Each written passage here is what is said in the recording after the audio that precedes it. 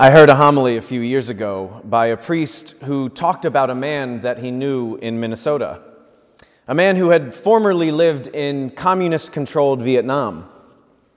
This man was imprisoned and tortured almost to the point of death for being Catholic under the communist government. Eventually, he escaped and made it to America with his family. He opened a small business and loved it here. But he soon found that the more he kept the shop open, the more money he could make. The more money he could make, the better life he could provide for his family. So he started working longer hours, taking less days off, and eventually was even open on Sundays, but would still try and make it to Mass. Until he didn't. He eventually stopped going to church altogether. This man who had almost died for the faith a few years earlier now gave it up voluntarily.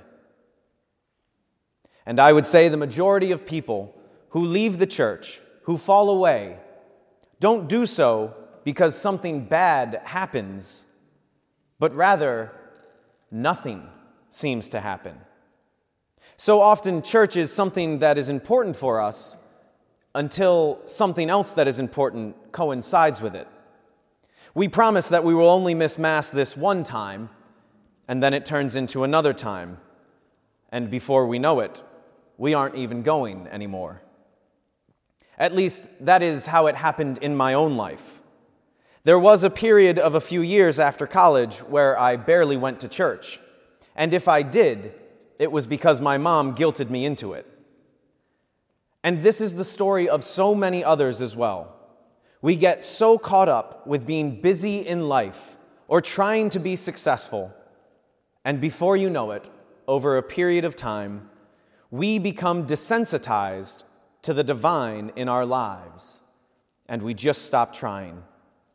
Because honestly, Mass doesn't really seem to add anything to my life. It seems to be just another appointment during my already busy week that if I didn't go to, might give me an extra hour to get a hold of my life. And the Catholic Church understands this. It knows what it's like to be a human being because it is comprised of human beings. Today, the entire universal church prays for each of us that we wouldn't be desensitized to the divine, that God would deepen our sense of reverence for things that are holy. Why? Because most of what we do during our entire week is focused on things of the world. Our job, our family, our leisure, all focused on things that are very worldly. And that's okay. We are created beings in the world.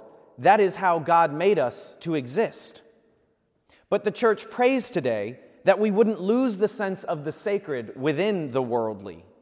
For we are not just physical beings, but we are made body and soul, spiritual and physical beings. So the church orders our worship today to combat losing the sense of the divine. In the Collect, which is the prayer after the Gloria, this prayer, which is directed to God the Father, says, quote, "Put into our hearts the love of your name, so that by deepening our sense of reverence, you may nurture in us what is good, and keep safe what you have nurtured." At the end of Mass, you will hear in the closing prayer the following: "Renewed by the bread of heaven, the food of charity, we beseech you, Lord, that it may confirm our hearts and stir us to serve our neighbor." Why? Because it isn't enough to be aware of the divine in our life. We are called also to action. Because the beating heart of the church is the Eucharist, charity, and love itself. And if we participate in love in such an intimate way like the Eucharist, then it should be only natural that our love flows into humanity, into those who we interact with. So being attuned to the sense of the sacred helps us appreciate the divine. Communing with the divine fills us with love, and that love spills over in our actions towards all we encounter. And what helps us have a sense of reverence for the sacred? Humility.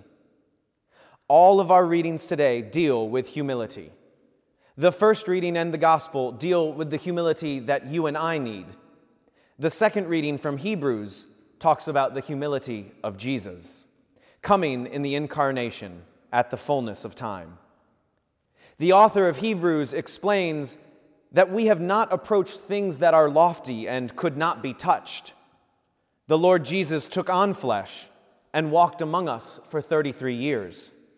The divine Godhead capsulated in human form, which is the perfect example of divine humility, coming down to exist among the creatures he created as a creature himself.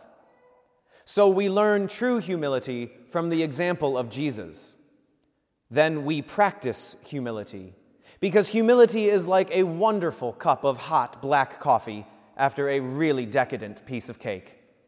You really enjoyed that cake, but then the first sip of delicious, wonderful, God-given coffee cuts through the sweet taste on your tongue and fills your mouth with a completely wonderful but different flavor. And this is the role of humility in life. People often confuse humility with humiliation.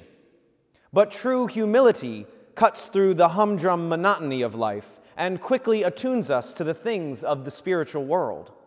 True humility is recognizing that there is indeed a God of the universe, and I am not him. Humility means being in tune with who you truly are at your core, in your essence, that person that God created you to be, not the one that we have become due to time and circumstance, but the person he actually created us to be. Because when we know who that person sets the world on fire. No one reveres the sacred more or loves the rest of humanity more than the man or woman who knows their defects, their faults, and their failings, and still says, God loves me and wants to use me to change people's lives.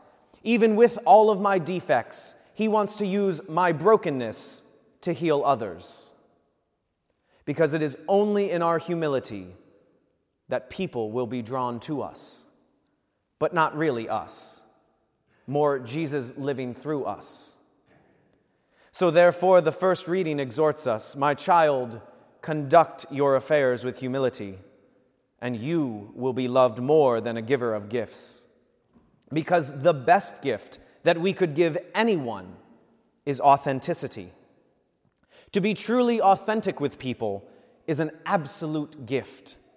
It doesn't matter what your state in life is, how old you are, how young you are, how infirmed you are, or how useless you feel. The fact that you are alive means that you have something distinct to offer to humanity that no one else in the world can offer. And it would be an absolute shame if you never offered that. When we know who we truly are, we are attuned to the sacred presence in our lives. When we recognize the sacred, we are filled with divine love. And when we are filled with divine love, we cannot help but to love the members of the body of Christ more.